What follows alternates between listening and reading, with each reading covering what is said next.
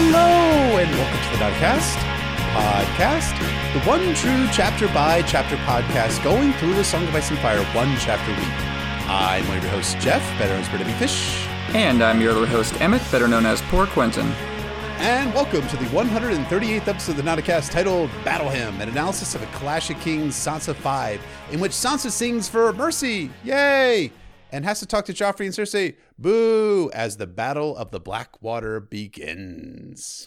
You know, even on the brink of the destruction of their entire house, the Lannisters just can't seem to leave Sansa alone. When will they learn? The answer is never.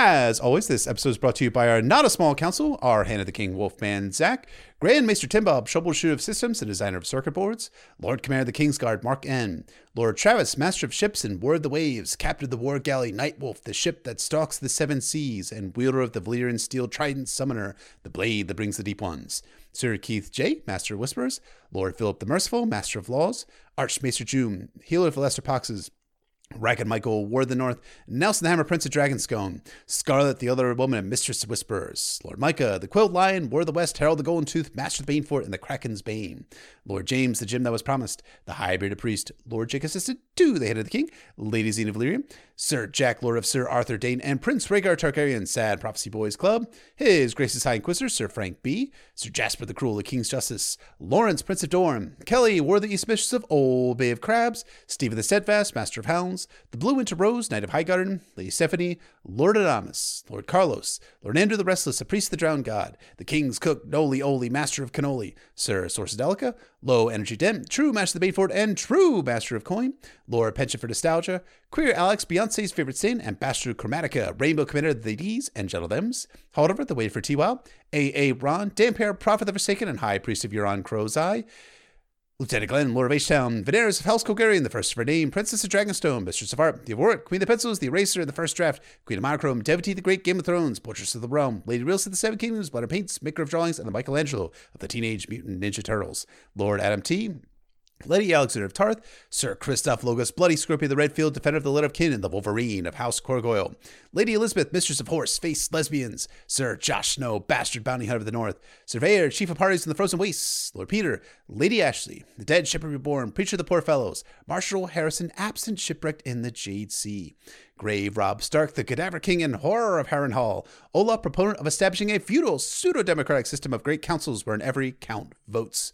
Sir Tim, the knight who was guided by voices, Lord Nick, Thucydides, Lord of Plagues, Sir Jack, Lord of Sir Arthur Dane, and Prince Rhaegar Targaryen, Sad Prophecy Boys Club, Lord Jean the Splendid, Master of Coin, Ward of Tampa Bay, Lady Anna, the Lovely Castellan, Pat Ironwood, the Blood Royal and Guardian of the Bone Way, Lord Charles Tyrell of House of Highgarden, Lord Paramount the Mander, Defender of the Marshes, High Marshal of the Reach, War of the South, and the heir of House Tyrell, Luke, Lord of Lone Leaf and the Pillar of Autumn, Squid Pro Quo, Master of Zorse, Joe Snow, King of the Metro North and Protector of the Tri-State, Hedrigal, Captain of the Airship Arrogance, Squire Matt S., Future Matt S., the one who'll bring balance to the kingdoms, B-Word, Queen Beyond the Wall, Lord Kyle, Lord Samuel Seaworth, Sir Max, Lord Commander of the Constitutional Guard, Blackberry the Bold, Shape of the Field, Good Times, and Lady Ivory Dane, aspiring noble author in the Seven Kingdoms, Lady of Starfall, War of the South, and the patron of free-wheeling lesbians. Thank you to all of our small counselors. Thank you, counselors, as always. And our spoiler warning, as we say in every episode, we'll potentially be talking about all published books.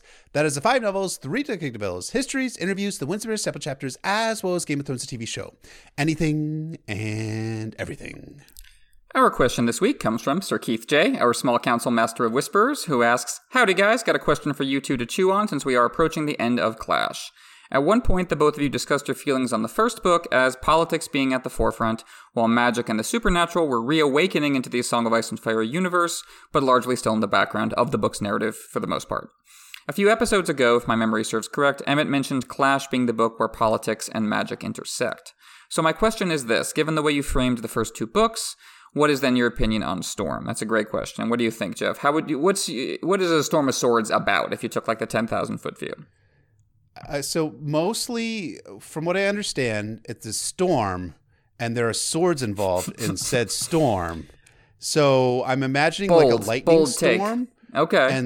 And you know, instead of like lightning flashing down, it's sword lightning. Get it? Sword lightning. It won't won't electrify you, but it'll still stab you. That's what I think A Storm of Swords is about. I could be wrong. It's been a few years since I've read the book, so maybe I need to reread the book. But no, I'm teasing, obviously. the impression I get from Storm of Swords about like the magic and the politics is that it kind of like goes back a little bit to a Game of Thrones where we have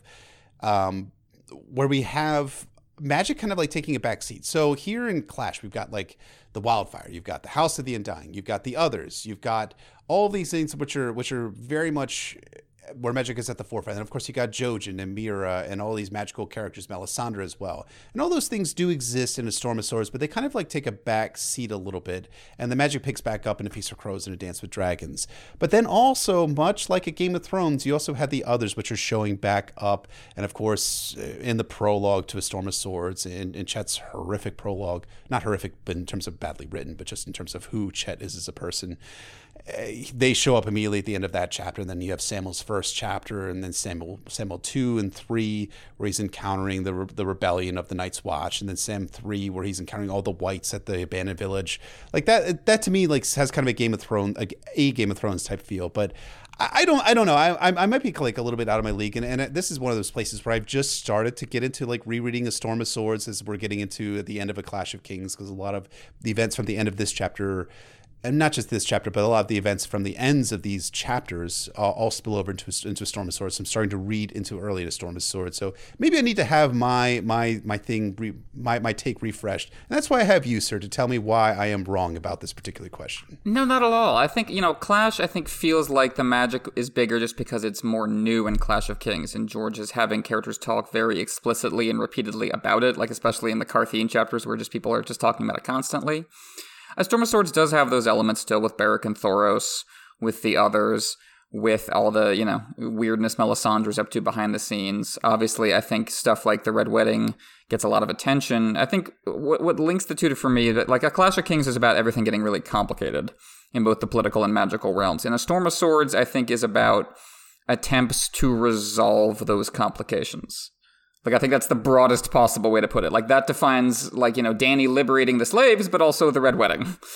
Mance trying to free his people, but also the White Walkers trying to kill everybody. Like, A Storm of Swords is about people going, okay, screw it. Everything that got built up in A Clash of Kings, let's try to cut through all of that. Yeah. And get something new, whether it's politically or magically. And I think that's why A Storm of Swords is so beloved, because it is so viscerally, like, it's cathartic. It's characters trying to seize control of the narrative and do something different with it. Whereas, I get why people in A Feast for Crows, where people are just going, ugh, everything's awful. Like, that's most of A Feast for Crows. I love that, but I get why some people don't necessarily. Well, I was thinking about this as well. Like, the Storm of Swords opens with the Others attacking the Fist of the First Men, exactly. The Great Magical Act, and it concludes the epilogue to A Storm of Swords is the reveal of Lady Stoneheart as reborn or undead Catelyn That's Stark. true. So that's a good point. I think George wants the focus primarily to be on the politics in A Storm of Swords, but much like a Game of Thrones, he's like, hey, listen. Magic still is out there, and like it will fuck you up. So be on the lookout for that, because it is coming for you really hard. Come A Feast for Crows and The Dance with Dragons, and especially when we get it to the Winds of Winter. So thank you so much to Keith for the question. If you'd like to ask us questions we answer here on the Nauticast podcast, you're welcome to become a Sworn Sword or higher level patron over at patreon.com/nauticast, where you can get show notes, bonus episodes, merch, access to the Nauta Slack, and all those shoutouts you hear at the start and end of every episode, and more. Yeah, and as our periodic reminder, we are actually pretty close at this point to actually achieving that goal, our next Patreon stretch goal. And when we get there, we will do a full multi-part analysis of the first Dunk and Egg novella, The Hedge Knight. So, if you might be interested in us sinking our literary jaws into Dunk the Lunk, consider supporting us, two hunks, on Patreon at patreon.com/Nauticast, ASOIAF. But enough about Patreon. When we last checked in with Sansa Stark, she had witnessed the opening moves on the Battle of the Blackwater, had a fun chit-chat with Dantos Hollert, and an even more fun chit-chat with Sandor Clegane. And then she had her first period before being hauled in front of Cersei Lannister for another super cheery chat. Let's find out how Sansa's doing just before the war and the Bay erupt in this synopsis of A Clash of Kings, Sansa 5. They had been singing in the sept all morning since the first report of enemy sails had reached the castle.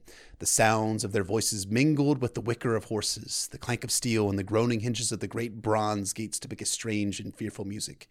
In the sept, they sing for the mother's mercy. Out on the walls, it's the warrior they pray to, and all in silence. Sansa remembered how Septa Mordane used to tell him that the warrior and the mother were only two faces to the same great god. But if there is only one, whose prayers will be heard?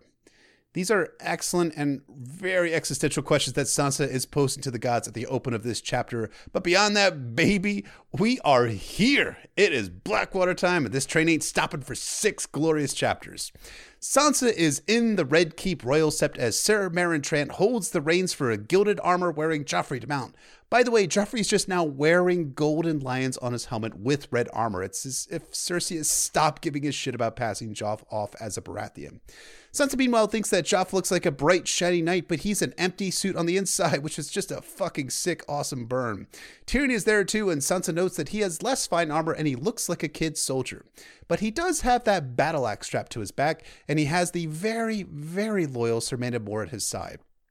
Tyrion notices that Sansa's there and asks whether she's headed over to Maegor's Holdfast to hang out with all the other ladies in the court.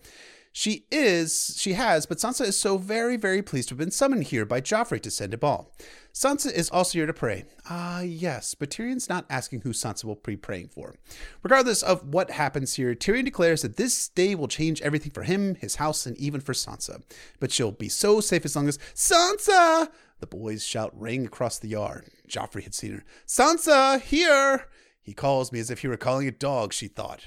Tyrion wishes her all the best, hoping to talk to her once the battle is done, and then he's off, and Sansa is bounding over to Joffrey. This truly child soldier gets all saucy down southy, talking about how it's going to be battle so totally soon, and he's so totally going to kill Uncle Stannis in the battle with this new sword. Joffrey drew his sword. The pommel was ruby cut in the shape of a heart, set between a lion's jaws. 3 fullers were deeply incised in the blade. My new blade, Heart Eater. He'd opened a sword named Lion's Tooth once. He'd owned a sword named Lion's Tooth once, Sansa remembered.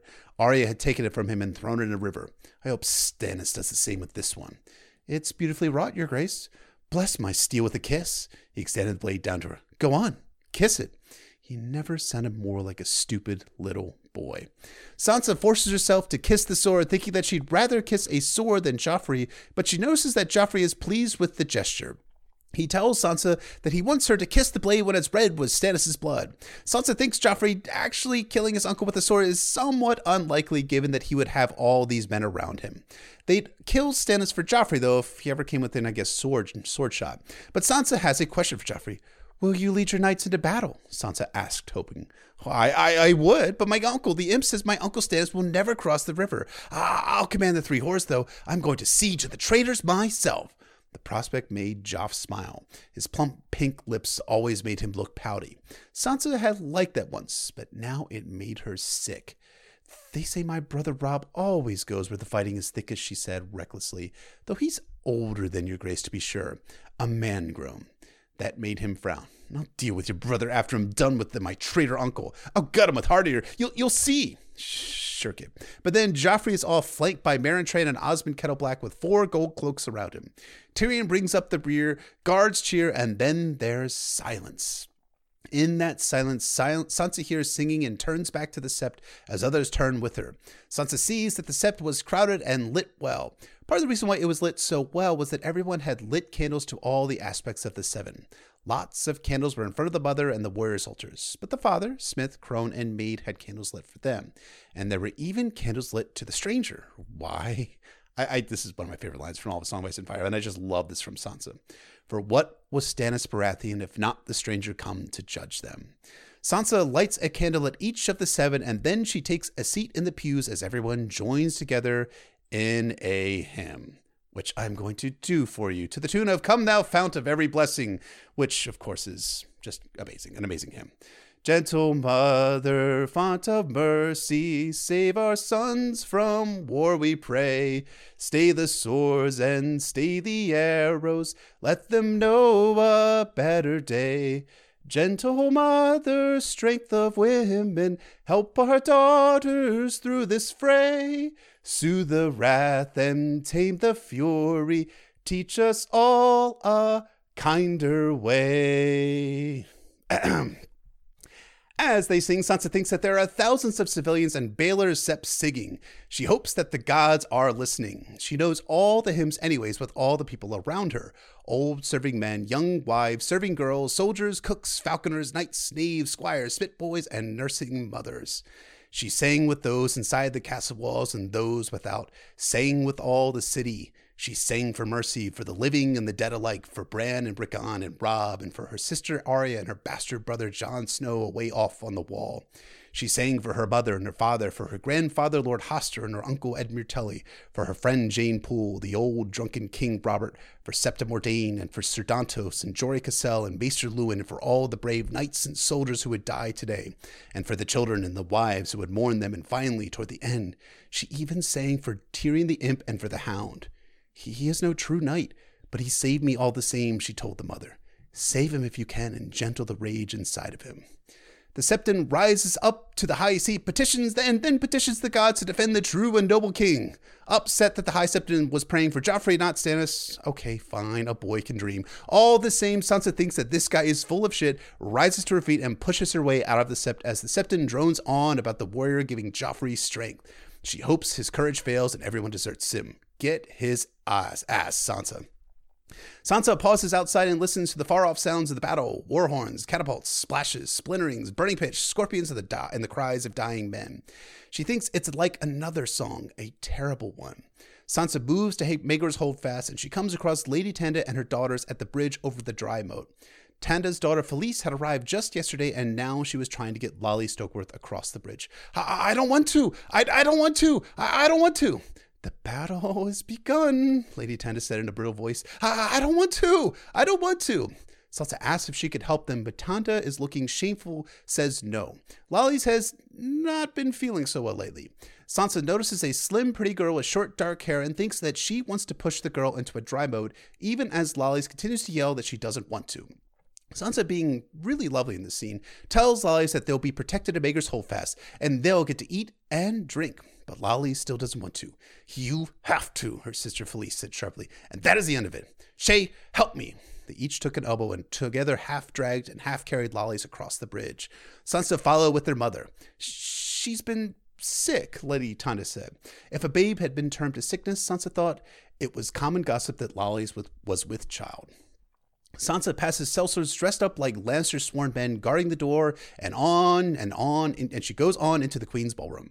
This ballroom wasn't as big as the small hall in the Tower of the Hand, but it could still seat 100 people and seemed graceful with all the silver mirrors, rushes, and music playing from the balcony.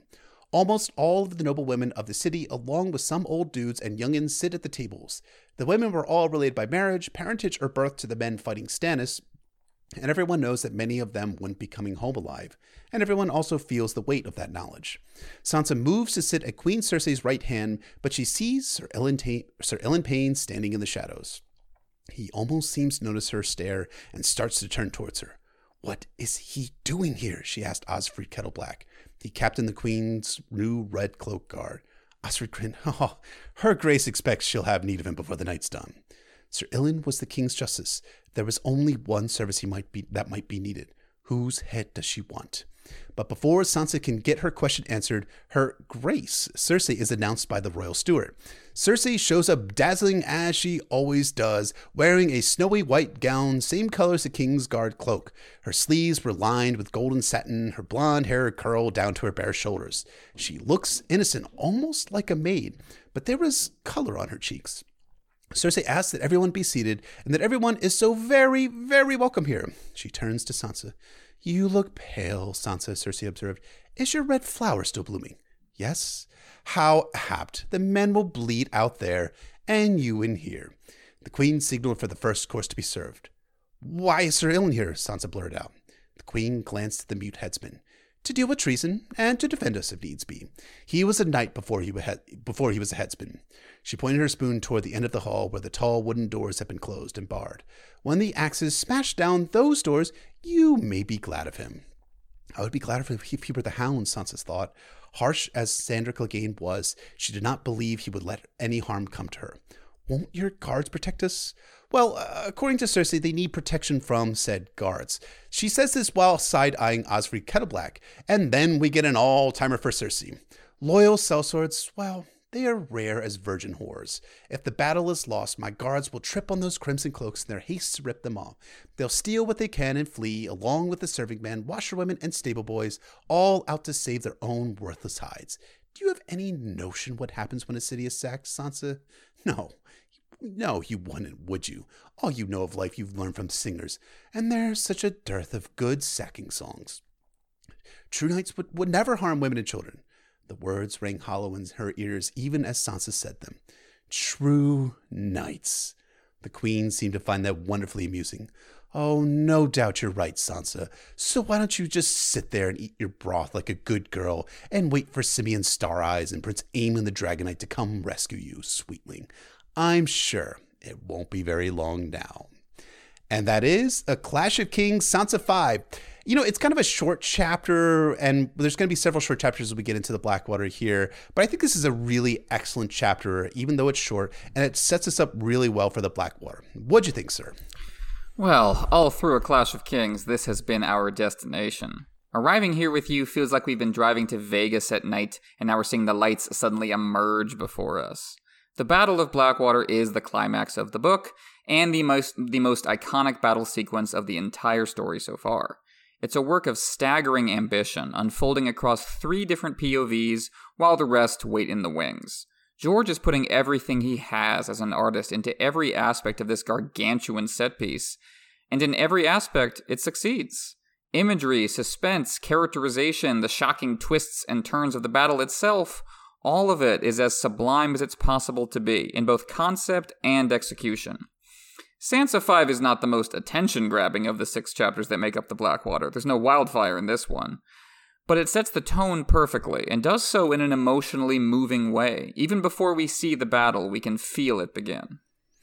Yeah, you really do feel like the sense of dread and excitement, maybe both at the same time, for me anyways, as the battle's approaching for Sansa. And I really, to kind of like harken back to something you were saying back in Sansa 4, I love that point you were making, that Sansa is going to be our primary point of view for the battle and its aftermath. And I think a really strong piece of evidence for your viewpoint can be found here. This is really the first true Battle of the Blackwater chapter. George has successfully set the Battle of Blackwater up in all the previous Sansa and Tyrion chapters, but here the war horns are sounding, catapults are throwing stones, and the screams of dying men can be heard faintly in the distance. To get this through Sansa's point of view first is both unique and awesome. Unique because the roles of women and non-combatants on the battlefield are typically minimized in fictional fantasy settings or even in historical tellings of actual sacks and sieges, unless it's after the city has been taken and there's a sack underway. And then the accounts are really about how sad that this would occur. Take me to the fainting couch.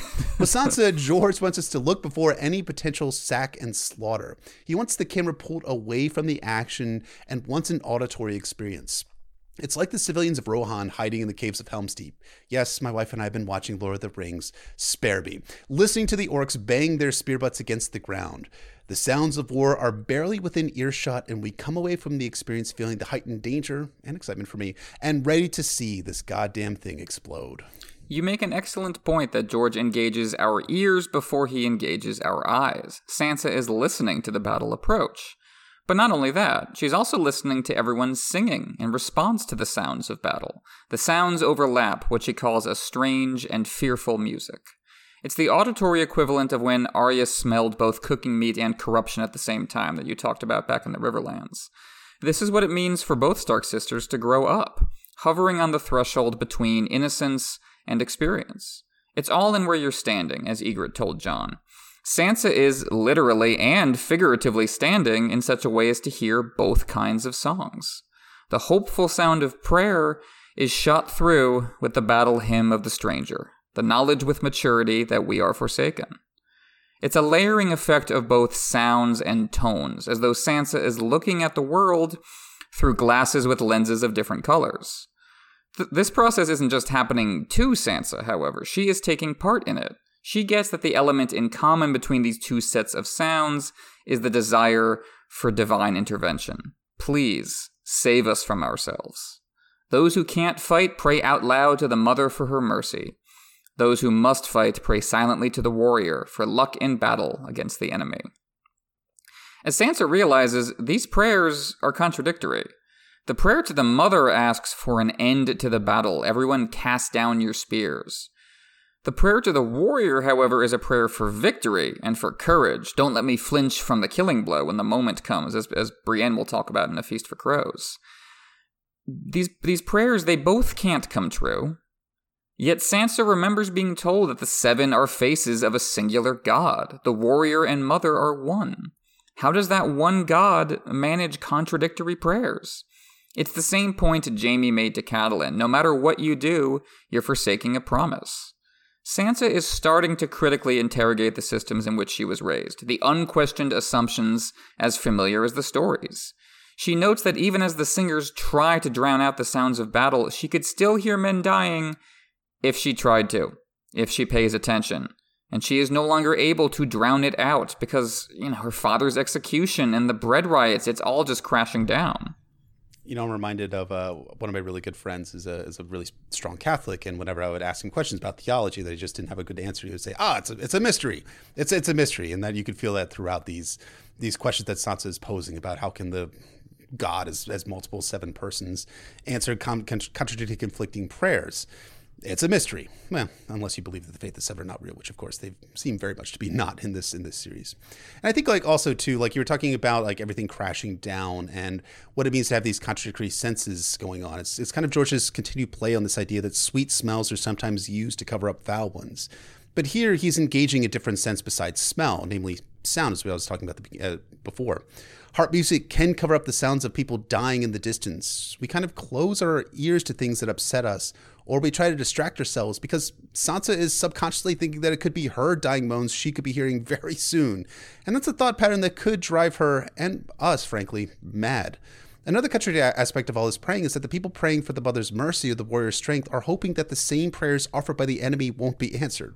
I mean, remember, not everyone in Stannis' side is a signatory on to R'hllor. In fact, many of these folks were fighting for Renly just a few weeks before this moment. So, and they're also praying, and many still and will continue to profess allegiance to the faith of the Seven after the Battle of the Blackwater, Davos Seaworth being only the most prominent example, as we find out in A Storm of Swords. Does the divine show favoritism to one side or another? That's certainly what everyone on all sides is hoping here. It speaks to something, because you referenced this, you name dropped the Forsaken before, I have to bring it up again. It speaks to something we covered in the Forsaken episodes. God, are you there? Do you care about me, Aaron Damphair, Sansa Stark, Davos Seaworth, Tyrion Lannister? If we lose, have you forsaken us? Have you stopped caring about us and loving us? That forsaken feeling is what Davos will experience on that speck of rock that he ends up early in A Storm of Swords. And here at the start of Sansa 5 in A Clash of Kings, it's equally wrenching. Sansa knows there is no escape even if her prayers for survival in this moment are answered. Cersei is still going to be around even if they win. Tyrion might be around as well, and Joffrey will definitely fucking remain. Yeah, speaking of Joffrey, Sansa didn't wander over here of her own accord. She was summoned by Joffrey, as in her earlier chapters in the book, as a prize pet. That's what Sansa amounts to in Joffrey's eyes, as she realizes. She gets her revenge for this constant humiliation the only place she can, in her thoughts, which she shares with us. She sums up Joffrey perfectly. Bright, shining, and empty. That's the contrast between the image and the reality George hammers home throughout Sansa's story. She used to be all about the bright and shining surface. Now she can perceive the emptiness underneath. The king on the Iron Throne is an empty suit of armor, a shadow on a wall. His claim is illegitimate, his behavior is sadistic, his leadership non-existent. The splendid red and gold armor does not indicate his inner worth, but rather covers up for the lack of same. Beauty can be turned against you. That's a lesson Sansa has had to learn, very painfully. Absolutely. And at the same time, one of her teachers has been Cersei Lannister. And I'm just kind of scratching my head at the optics of Cersei sending Joffrey out to battle in Lannister colors, because it's either, it's both these things. It's both not very bright and also probably signaling that Cersei doesn't give a shit anymore. Let me explain. Davos is later going to remark that Stannis' navy should have come into King's Landing with Baratheon colors and fought in Robert's name instead of a stranger, which has a dual meaning, of course, the stranger's banner. And that applies here, but kind of in reverse. Everyone knows that the Lannister colors are red and gold and that the Lannisters are blonde of hair. And now that Stannis' letter has gone out and has made its way out to the population, as evidenced by all those people declaring Cersei a brotherfucker and Joffrey a bastard during the riot in King's Landing, Cersei now sends him into battle looking the very soul of a Lannister. Now, Cersei may be thinking that Joff should look like Jaime Lannister in his swirling crimson finery to inspire the men, or, as may be more likely the case, she's flaunting her own ego by having Joffrey go into battle looking as Lannister as humanly possible. This angle works almost as if Cersei is sending Joffrey out on a suicidal last charge because she thinks that the city is going to fall anyways. As we get more into the Blackwater, that does seem to be Cersei's perspective. She gets drunker, lets down her guard and facade, and starts talking about how Sir Ilyn Payne is going to be killing everyone because she won't be able to seduce Stannis into sparing her life. So if she goes out, she's going to go out in Lannister style, not giving a damn about telegraphing that Joffrey is a Lannister through and through. Yeah, I think you're right. That is consistent with Cersei's personality as it continues to disintegrate, as we'll see in the Sansa chapters to come. Tyrion, by contrast, doesn't fit the beauty standard you're talking about. He's the adult, not Joffrey, but Sansa says he looks like a child in his armor. There's nothing childish about that battle axe of his, however, because unlike Joffrey, Tyrion will actually be riding into battle, so you got style versus substance there, and certainly that makes us more inclined to admire Tyrion than Joffrey. But Tyrion is unslinging that axe to keep Joffrey in power. He tells his men different in the moment to hold them together when he's leading that sortie, but that's the outcome of Tyrion's suicidally brave last stand, is that the bright, shining, empty king wins. As he is throughout the book, Tyrion is caught here between his personal desire to do justice, as he said, and his political imperative to toe the Lannister company line. Tyrion thinks too late that he really should have sent Sansa off to safety with Tommen, but he can only abandon her now to Cersei's tender mercies. His attempt to reach out to her courteously is limited by the awkward mutual awareness that they are on different sides of this war. As he says, he can't assume Sansa is praying for the Lannisters. He won't ask. He doesn't want to know. There can be no honesty between them. Yeah, it's interesting because the lack of honesty between Tyrion and Sansa is an extension of much the same between Tyrion and the rest of his family. When Tyrion jokes around with Sansa about not asking who she's praying for, it engenders some sympathy for Tyrion because, hey, look at that! Someone who has self-awareness of this nest of fucking liars. But that sympathy only extends so far. As you were saying, Tyrion knows that he's fighting on behalf of a monster, and he knows that injustice is flowing from the Iron Throne. And yet Tyrion has been inculcated with a twisted notion of family first by Tywin and of operating in his Lord Father's stead. And much like Tywin, that family first motto revolves around self-preservation. And that self-preservation is sourced to the lie that is Joffrey as both Robert's true-born son and also that Joffrey is the true king in action. So much of what we've seen in A Clash of Kings is Joffrey acting like a slightly more restrained version of Aerys II Targaryen, sociopathic murders, psychosexual assaults on Sansa, tortures, etc. On this read for Tyrion, though, I got this impression of Rhaegar when he's riding out to the Trident from King's Landing, knowing that he's supporting a monster on the Iron Throne. Rhaegar might have told Jaime that, quote, changes will be made, as Jaime reveals in A Feast for Crows. But first, you gotta, go and kill the rebels who, by the way, were righteous and rising against my dad's delegitimizing sociopathy. The same delegitimizing sociopathy that I was probably attempting to overthrow just 2 years past at the tourney of Harrenhal. Isn't that kind of Tyrion too here? He's fighting for Aerys Light, riding out to battle against the rightful king, by birth at least, fighting for an unjust cause. And that begs the question, can you fight honorably for dishonorable people and causes? No. This is no personal ramifications for me whatsoever. It's not something that I struggle with on the reg.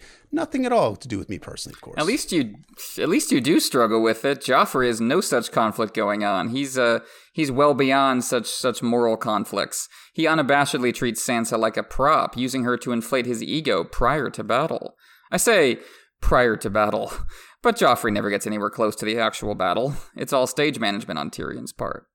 Joffrey wants Sansa to kiss his sword to work out his developing sexual desires, rooted in his love of domination in all forms.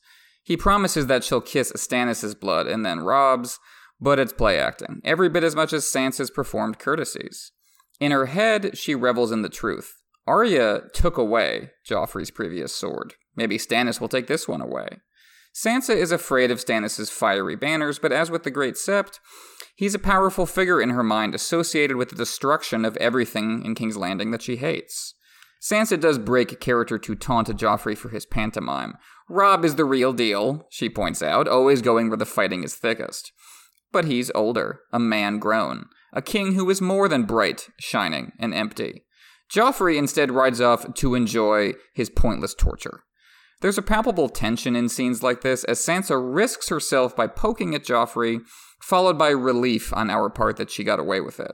As the tension fades, she's left alone with the rest, as you were saying earlier. It's that behind-the-scenes of war feeling, like with Bran in the Game of Thrones, as you said, when Robb rode off.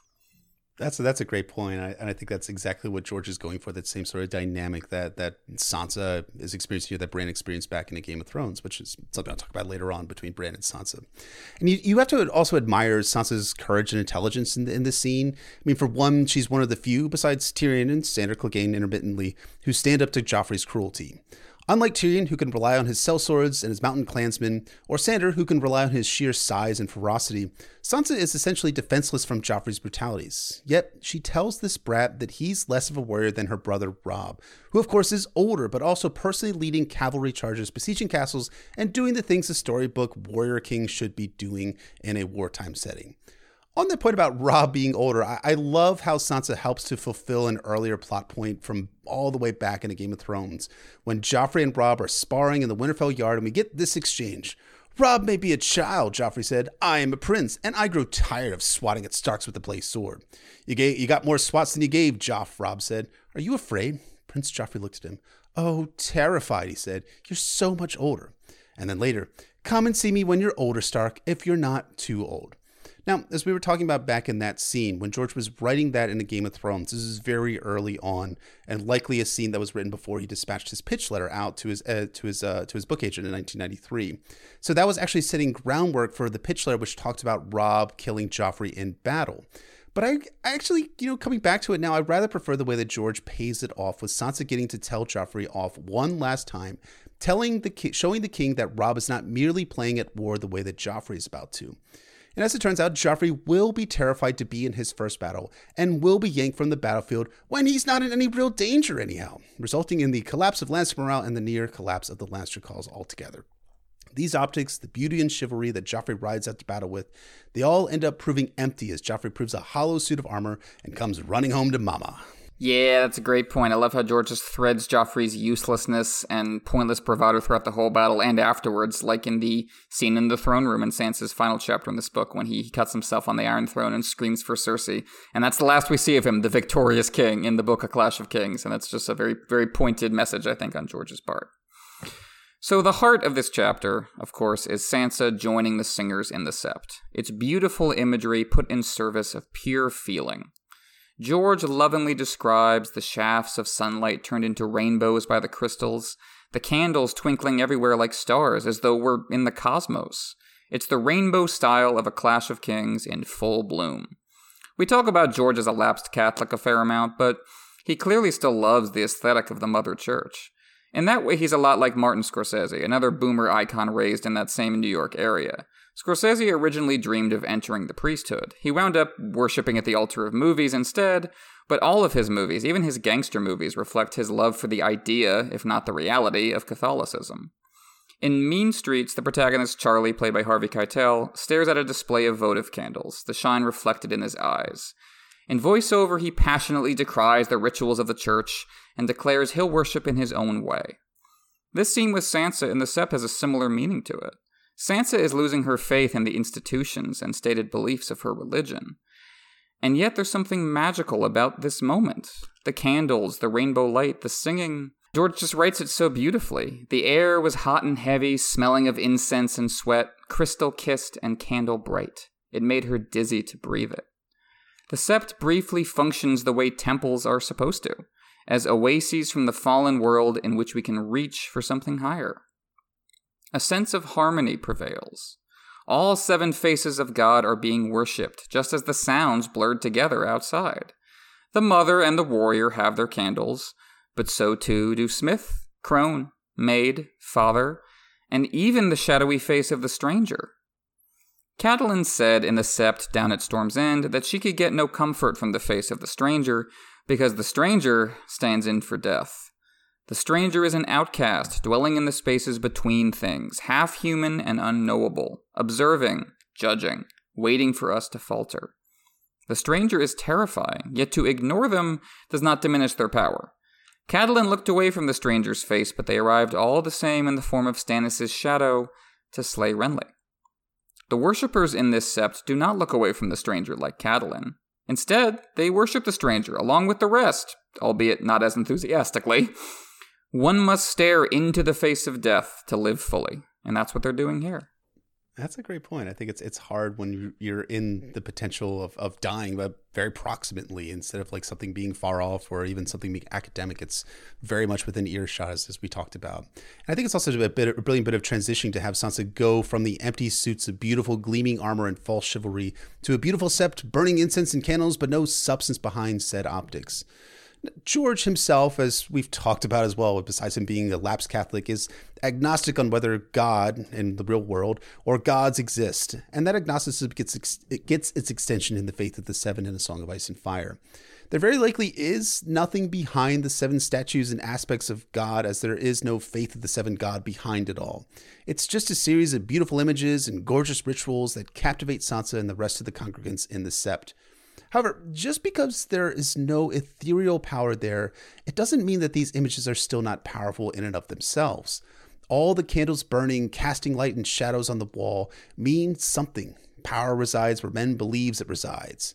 And here in this sept, power resides in those images because people have imbued power onto them. As we record this episode, we're entering into the Christmas season in the United States in 2020. And even though I kind of personally look at a lot of the traditions I grew up around as see them as kind of empty and hollow, I also can't shake that feeling that Sansa and the rest of the congregants, and even George seems to feel when he enters a church, if he enters a church. Those images, however false, give the illusion of safety to those congregants, much as the prayers offered to the warrior by the men on and under the walls of King's Landing give comfort and even strength to the men about to die. That's the true power here, but as we'll find out in A Feast for Crows, the image can only extend and only take the people in King's Landing so far. There has to be a there behind the images, and the Sparrows, unfortunately, will provide that there in just 2 books' time. Yeah, you're right. That's when the politics of the Faith of the Seven become much more concrete, and here it seems to be more about, a metaphor for power and a metaphor for how art works. As I said, in the Stormlands, the gods are archetypes we apply to our own lives, figurative masks to wear, just as with storytelling. Sansa has now matured enough to make this connection, the metaphorical leap from the archetype to the individual. Who is the stranger, she asks. Stannis, she answers. He is the face of death for these people now, as he was for Catelyn. I love this line when she says, "Who is Stannis Baratheon but the stranger come to judge us?" It perfectly captures Stannis as an intense figure of Catholic dread and guilt, as I talked about him upon his introduction in the prologue to this book. We are all sinners, we will all be judged and punished accordingly. This is the cleansing fire foreshadowed by the street preacher in Tyrion 6. The comparison to the stranger also further establishes Stannis' duality. The stranger is morally ambiguous, a shapeshifter, just as Stannis is made up of equal parts hero and villain, both playing themselves out in his story. Sansa is eager for the destruction of House Lannister that he currently represents, but also afraid of what will happen to the city and herself in the process. She lights a candle to him and all the rest before joining the singers at the benches. She sits between an old woman and a boy as young as Rickon. That's the full arc of life right there. Youth, maturation, and aging, all sitting together like links in a chain. They're like the gods, like the threefold goddess, maid, mother, and crone. But they're not gods, they're humans, thrown together by the war. I think George is suggesting that we can find divine grace, not in literal gods and churches, but in the presence of each other, if only temporarily. This song is not just a tribute to peace, it is peace. This is what it looks like, feels like, sounds like. All the faces we wear, no longer separate, tormented in isolation. The walls come down, and we cherish one another. Sansa thinks that the gods must surely hear them. I don't think that's true. But I also think it doesn't really matter. What matters is how good it feels for Sansa to have someone to hold on to, the comfort a touch can give, as her mother said to Brienne. And yeah, the hymn reminds Sansa of her mother, happier days at Winterfell. Catelyn herself had learned that hymn in her cherished childhood days at Riverrun. After that innocence died in the war, she carried the hymn with her to the cold north with its nameless gods and passed it on to her kids, a fragment of home. And that's what it is for Sansa now, a fragment of home. And so Sansa sings her battle hymn, a plea for peace. Not a negotiated ceasefire, not a reworking of government policy. She pleads not for a pragmatic political transformation, but a seismic spiritual one. She pleads for the gods to teach us how not to fight. Help us decide as one that it is acceptable to throw down our arms and refuse. Teach us how to improve ourselves. Teach us a kinder way so we can soothe our fury. I come back, as I always do, to the great American novel Gravity's Rainbow, and a fantasy of peace in there where the characters just long for the leaders of the world to just say, and I quote, "Oh, fuck it. I'm sending all the soldiers home. We'll close down the weapon factories. We'll dump all the weapons in the sea. I'm sick of war. I'm sick of waking up every morning, afraid I'm going to die." Sansa has been tapping into a sick dread undergirding everything, a collective emotion that demands a response, a need for release. We will see this emotion unleashed in the joyous bells that follow the battle. Sansa is praying for something worth surviving for. Her prayer is answered not by the gods, but by the people around her. She's singing with all kinds of people, all ages, all classes. She's singing for people outside the sept, those on the walls, those on the ships, those who will die, and those who will be left behind. Sansa is affirming their common humanity, even after everything she's been through, and despite everything they are all about to go through. In singing, she reaches out to her family and her friends, the living and the dead, the residents of the world of her childhood. This is the only way she can connect with them. It's not the real thing, but it's all she has. She even sings for Tyrion and Sandor. Within the space of a song, you can achieve empathy. It's a metaphor for art and how it puts us in the shoes of another. It can make you want mercy for them.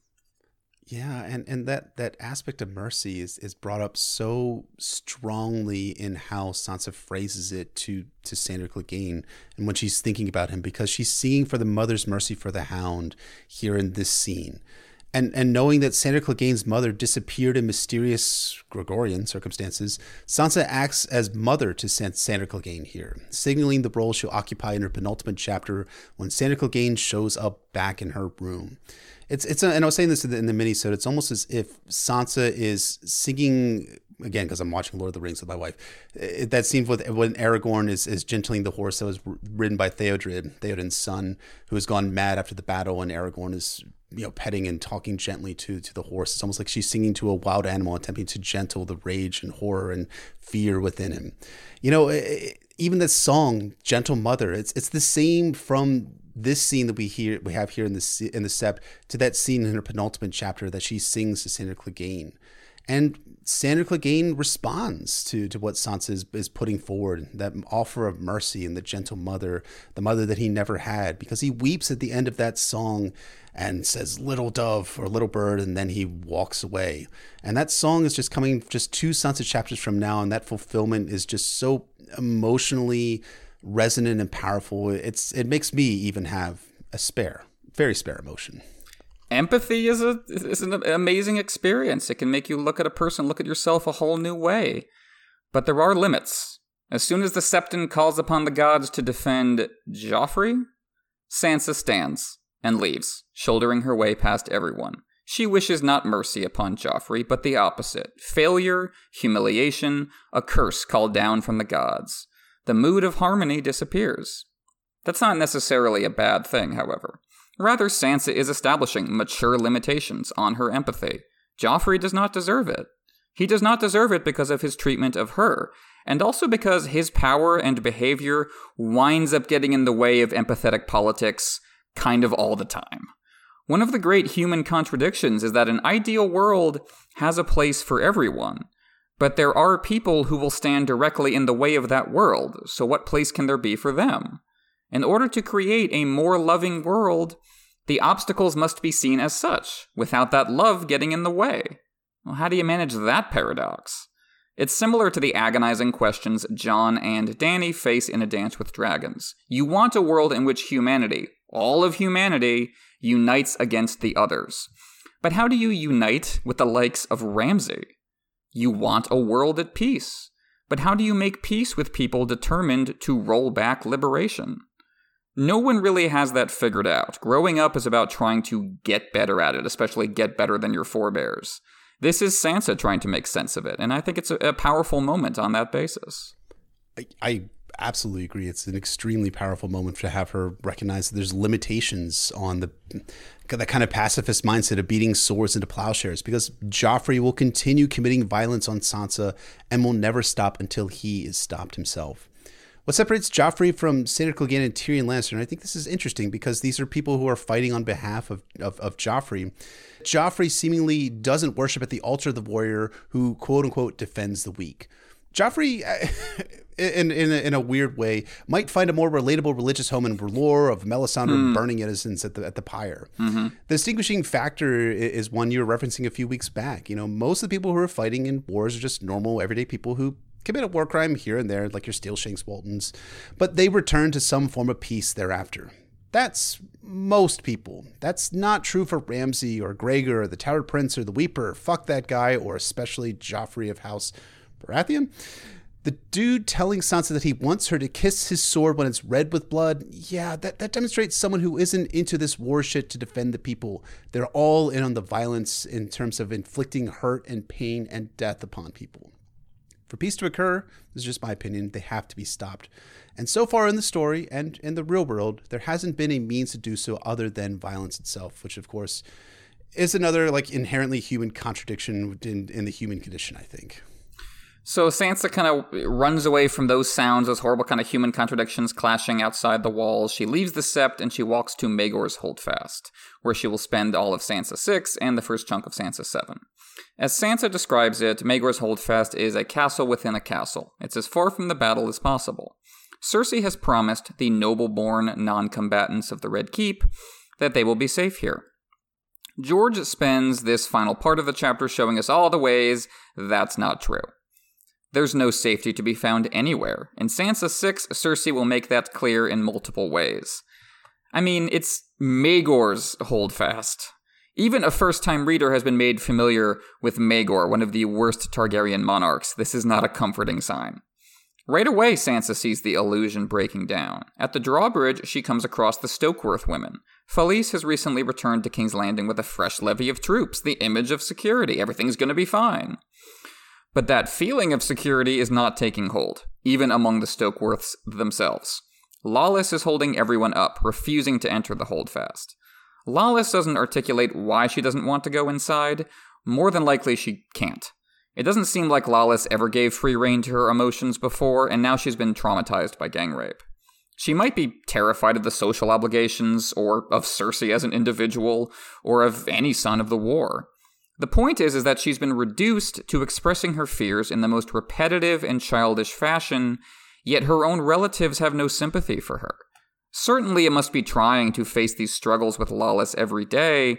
I certainly, as I said before, kind of feel for Shae in this situation because she has just no power whatsoever, but it's chilling to see how Lollys's mother and sister are more concerned with what others will think of them. Just as Cersei is pretending that they are safe, so do the Stokeworths try to conceal Lollys's raw pain from sight, lest it embarrass them. In both cases, the norms of polite society demand that you lie. These people cannot honestly address what is happening to and around them. Tanda even lies about Lollys's kind of obvious pregnancy, pretending she's sick. They refuse to afford her the slightest of dignities. Sansa is a more well-intentioned individual than Tanda and Falyse Stokeworth. She speaks to Lollys gently. Her human decency persists even in this situation. But the specific words she uses to try and make Lollys feel better are Cersei's words. Sansa is repeating her lies, we're safe here. I don't fault Sansa for that.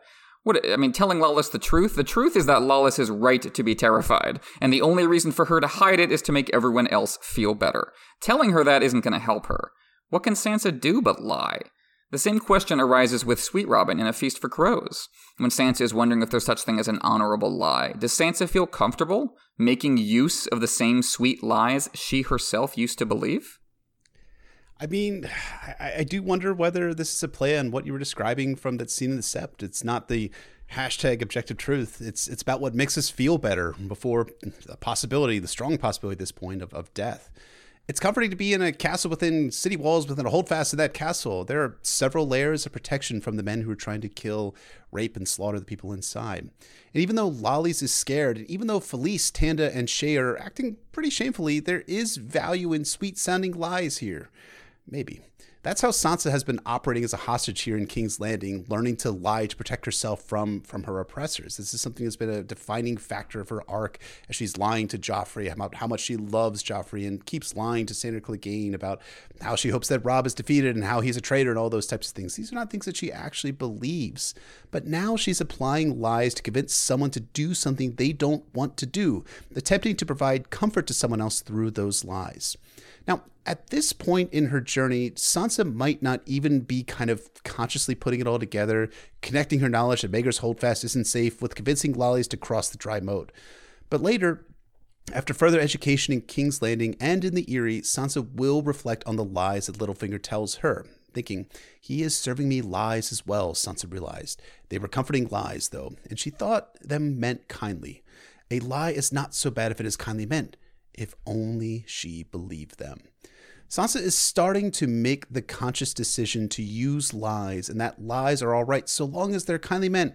I don't know. To me, maybe this is a little bit cynical on my part, but that seems to be like good raw queen-making material. That may come in handy later on.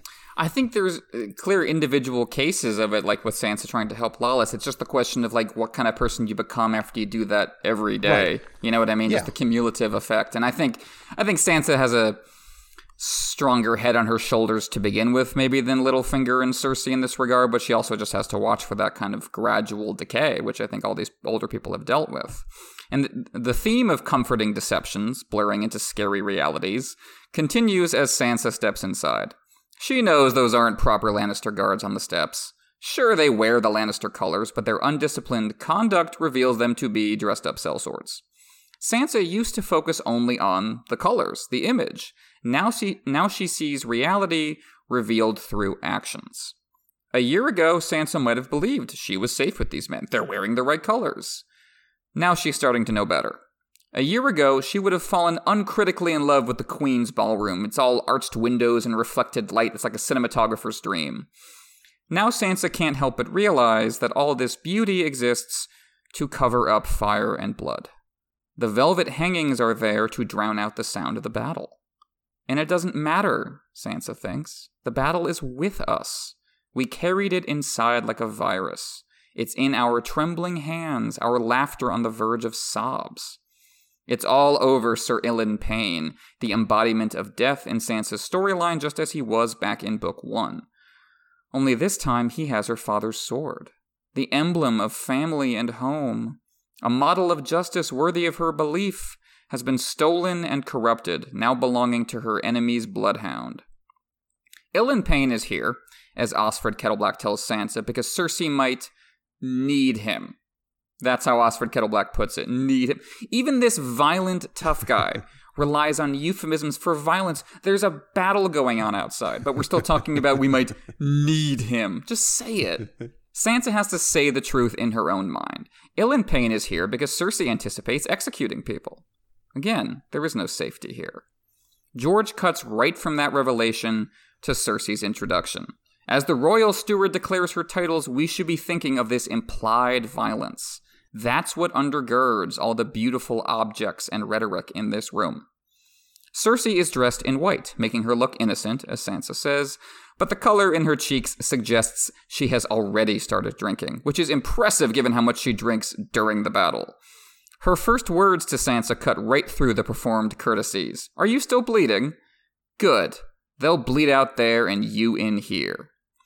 Now that speaks to how suffering continues in this sheltered space. It's the inverse of the Sept, in which people were bonded through faith and hope. Now they're bonded through pain. But this also speaks to Cersei's very particular views on gender. And she will say in Sansa 6, she always felt cheated of the possibilities open to men, all of which in Cersei's mind seem to have to do with violence and death. Men are allowed to go out there and risk themselves in bloodshed. Women must bleed passively inside, waiting for the battle to be over. Cersei reinforces this worldview when she compares, quote, loyal sellswords to, quote, virgin whores. That's what the state of innocence means to the two different genders, as far as Cersei is concerned, and the world quickly takes both kinds of innocence away. As such, Cersei feels free to articulate what Lollys could not. If the battle turns against them, their guards will abandon them to the invaders' tender mercies. Cersei does not, of course, empathize with her fellow women on this basis. She despises them for their weakness and foolishness in her eyes. You can see that clearly in how she treats Sansa. Cersei knows that Sansa has never been educated about what happens during a sack.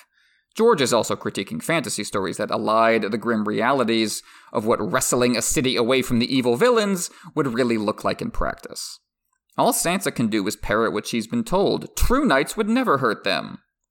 The words ring hollowly on her ears. She has seen too much to believe in that anymore. Ilyn Payne, Meryn Trant, Dantos Hollard, Sandor Clegane, they've all made clear it doesn't quite work that way.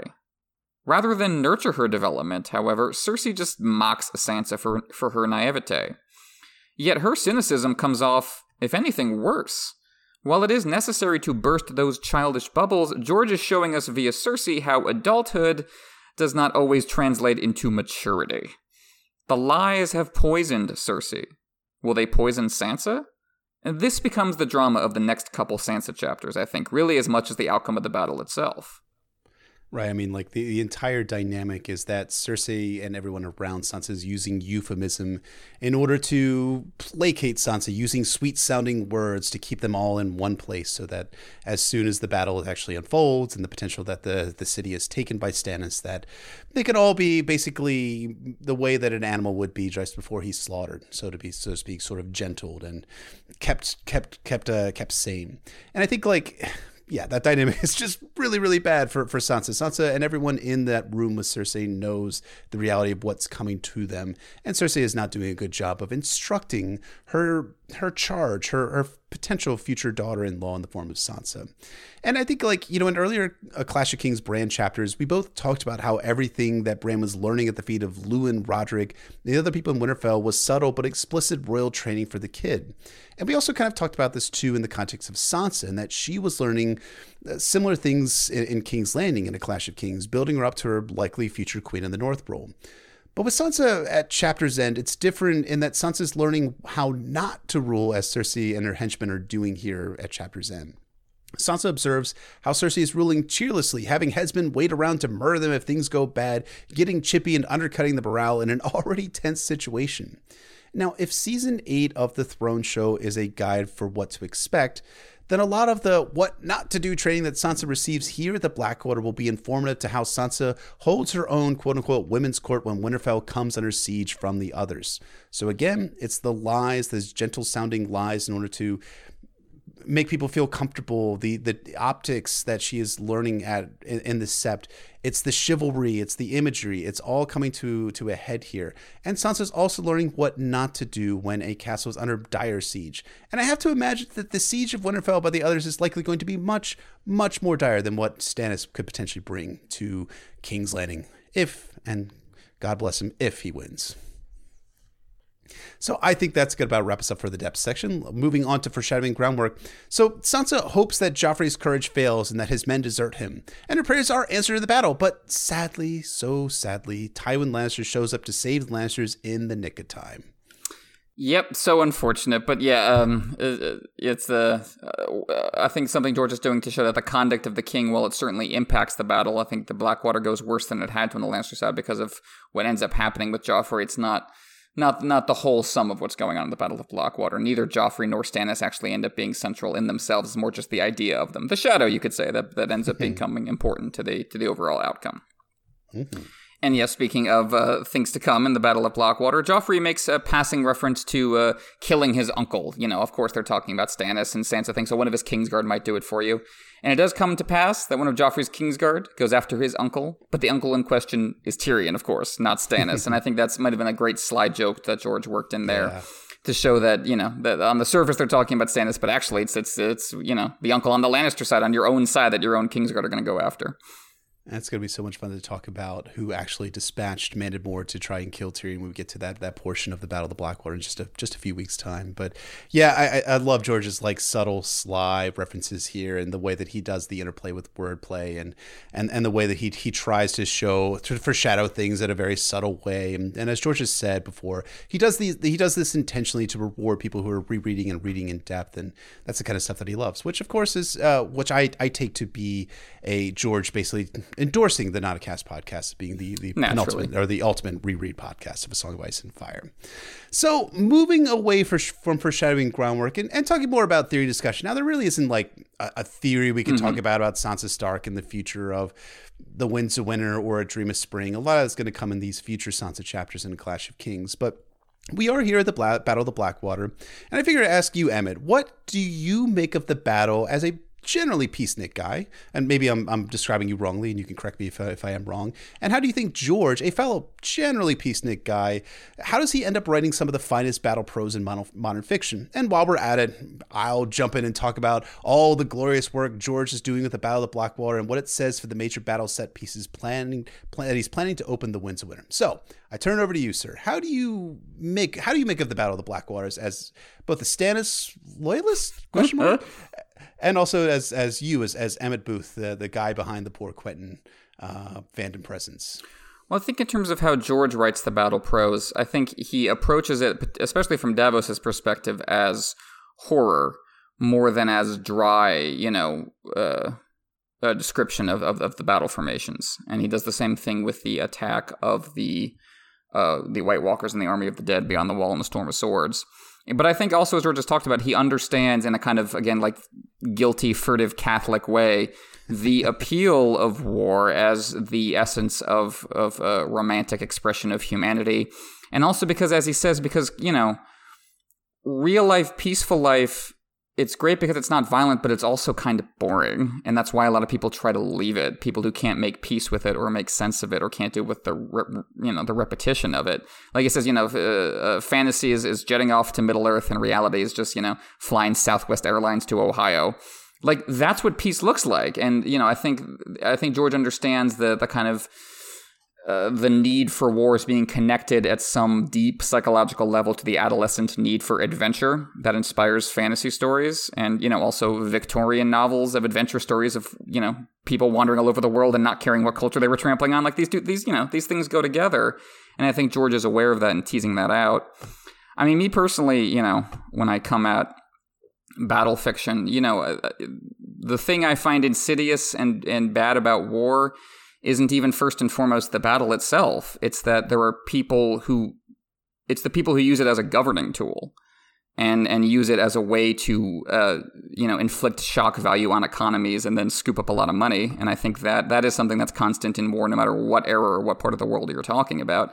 And we see it here. I mean, people are people are basically betting on the Battle of Blackwater on both sides and trying to speculate a bunch of money off of it. And Salador Sand winkles himself a title over it, but just keeps being a pirate on the Blackwater Bay. That's the kind of stuff that haunts me about war policy and about, really just centralized estate policy in general. It's just got its most blunt and horrifying, I think, in war policy, is that it's never just about the tip of the spear collision between armies, as horrifying as that often is. It's about the people watching. It's not people getting a tower going, good. George doesn't like those villains for a reason, but that, to come back to Gravity's Rainbow, that the true war is a celebration of markets, as Pynchon wrote in Gravity's Rainbow, and that's just to be aware that really what you're doing in the process of war is breaking down how much a human being is worth in its most primal form. And that process, I think, is overall bad for humanity, even if you can point to plenty of situations where really the only solution is going in there with a bunch of guys in spears. I understand that there are plenty of those situations. It's just as a governing principle, What other governing principles are there for society other than war? We've done a terrible job coming up with them. So it's not like I have a solution for that shit. I mean, yeah, I put you majorly on the spot there. No, it's fun to talk about, but it's just like I end up just kind of in a hopeless position. I think that's honestly the position that George is taking with the Battle of the Blackwater, and I think I love how you feel in the Battle of the Blackwater is not like yeah go Stannis, get in there. I mean, maybe some people are, but I don't think that's actually George's intent when he's writing the Battle of the Blackwater. He's writing like, oh, actually, it would be kind of bad if Stannis took King's Landing. What's going to happen to the people in King's Landing if his army is coming in before Stannis can even arrive in the city itself? I mean, Stannis might be a generally just guy, so to speak, and is generally frowning upon rape and upon like the poor conduct of his soldiers, but that's still not going to stop a lot of his men from doing those very things that he's standing against in a battle scene. Right. As we found out on the wall, because I mean, right, Stannis' men do commit rapes against the wildlings and things like that before, and his words and his example don't necessarily lend itself to good conduct of his soldiers. And I think like, I'm sorry, you got a point that you're so right, but it's like so like then the problems become so much deeper and bigger to wrestle with than one army or one commander or one battle can solve. And it's just like, so if you think about the problem you just raised, like even if you want Stannis, even if you're cheering for him in the most possible way to take the city, him taking the city involves a horror show, and there's no real meaningful way to compensate the people for that, and there also probably wouldn't even be an attempt to compensate the people for that. So, and it's like to solve that problem, you would have to break down the fact that Stannis can command that many people, and the fact that the people in King's Landing don't have any other options, and like that. Solving problems of that magnitude requires generations of work, even if you're not like, sitting back like Obama with his latest memoir to talk about your unique perspective on how the Titanic sinks. Even if you're not taking that kind of approach, like these are intractable problems that Stannis cannot be called upon reasonably to solve. So that doesn't really get you anywhere either. It's totally correct. It's just useless, which I think ends up being a lot of this kind of conversation. You know what I mean?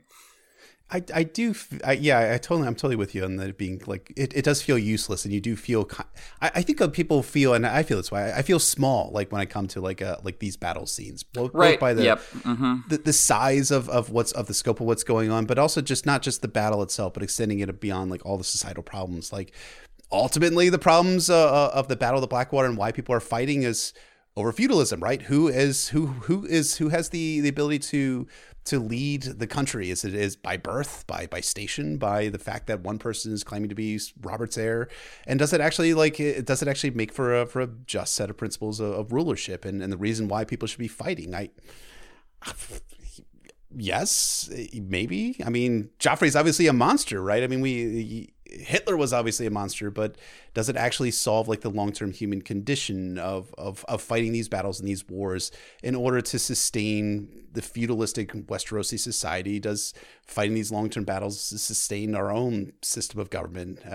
These are questions that are beyond even me as Joffrey / Brendan B. Fish to really answer.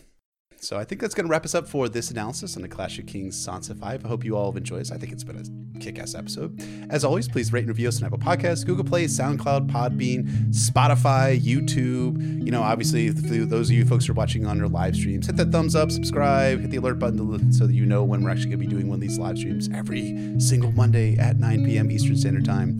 And yeah, do all that sort of stuff.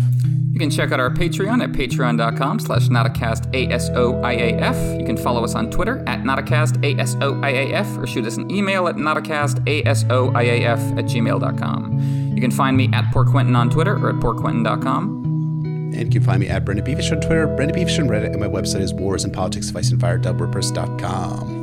We want to shout out and thank our high lords and ladies on Patreon, Red Relu himself, who has renounced his allegiance to the Squishers, the Lady of 1,000 Words, Septon Eastwood of Introvert Isle, Septon Merrybald, the Shoeless Sage, Sister Winter, Lady of the Wolfswood, Nessie the Elusive, Warden of the Neck, Defender of the North, and Keeper of Secrets, Sandy the Dragon, Blood of Queen Daenerys, and Lady of Jameson, Lady Britt, Bastard Mistress of Harrenhal, Sir Thomas the Raven Knight, Lord of Blackwood, Lady Dillsdale, the Star Spear of Crescent Hill, Sir Way, of course, Matt, Warden of the Sanguine Shore, Lord Sam Kay, Sir Michael Mertens, Wisdom Benjicott, Alchemist of Sets and Quanta, Mage of the Arts of Boolin de Morgan, Tibbs the Great of House Catnapping, Lord J. Manderley, Baker of the Frey Pies, Septon Merriful Head of Hair, Lady Silverwing, Joe Snow, King of the Metro North and Protector of the Tri-State, Kaboth the Unfrozen, Lord of the Bricks and Castle Crimson Light, Sir Keith of House Corbray, Wielder of Lady Forlorn, Lord Andrew, Warden of the Dubai Sands, Ryan Noy, Forger of the Mighty Hammer and Keeper of the King's Anvil, Lord Young of the Ghost Woods, Lady Mirror Reed, Wielder of Dark Sister, Slayer of Tinfoil, Lady of Rainy Afternoons, Sir Will of the Anarcho-Syndicalist Commune, Lord Clay, Sir Small Paul, Guardian of the Stonehaven, Defender of Dunatar Castle, Septon T-Bone, Refined Wrangler of Icy Arachnids, Lady Veronica, Caretaker at the End of the Crossroads, Lady Danielle of House Lannister, Titanium Pirate, Lady Carly, Lady Joan, who adds Lady Ranger of the Frostfangs to her title, and Lady Amy Blackfire, Analyzer of Chinese Literature and Dismantler of the Patriarchy. Thank you so much, as always, to our High Lords and Ladies. Absolutely. Thank you all so very, very much, and love the new title, Joan. So, join us next week for A Clash of Kings, Davos 3. You guessed it. Part 1, in which the fleet flying the banner of the Fire God gets blown apart by fire. No, that can't be right. Is that what happens? That is irony. That just can't be allowed to happen. Everything must be straight-laced and straightforward as Stannis demands it. So thanks so much for listening. Thank you to all of you who are watching. And we will see you all next week for A Clash of Kings Davos 3 Part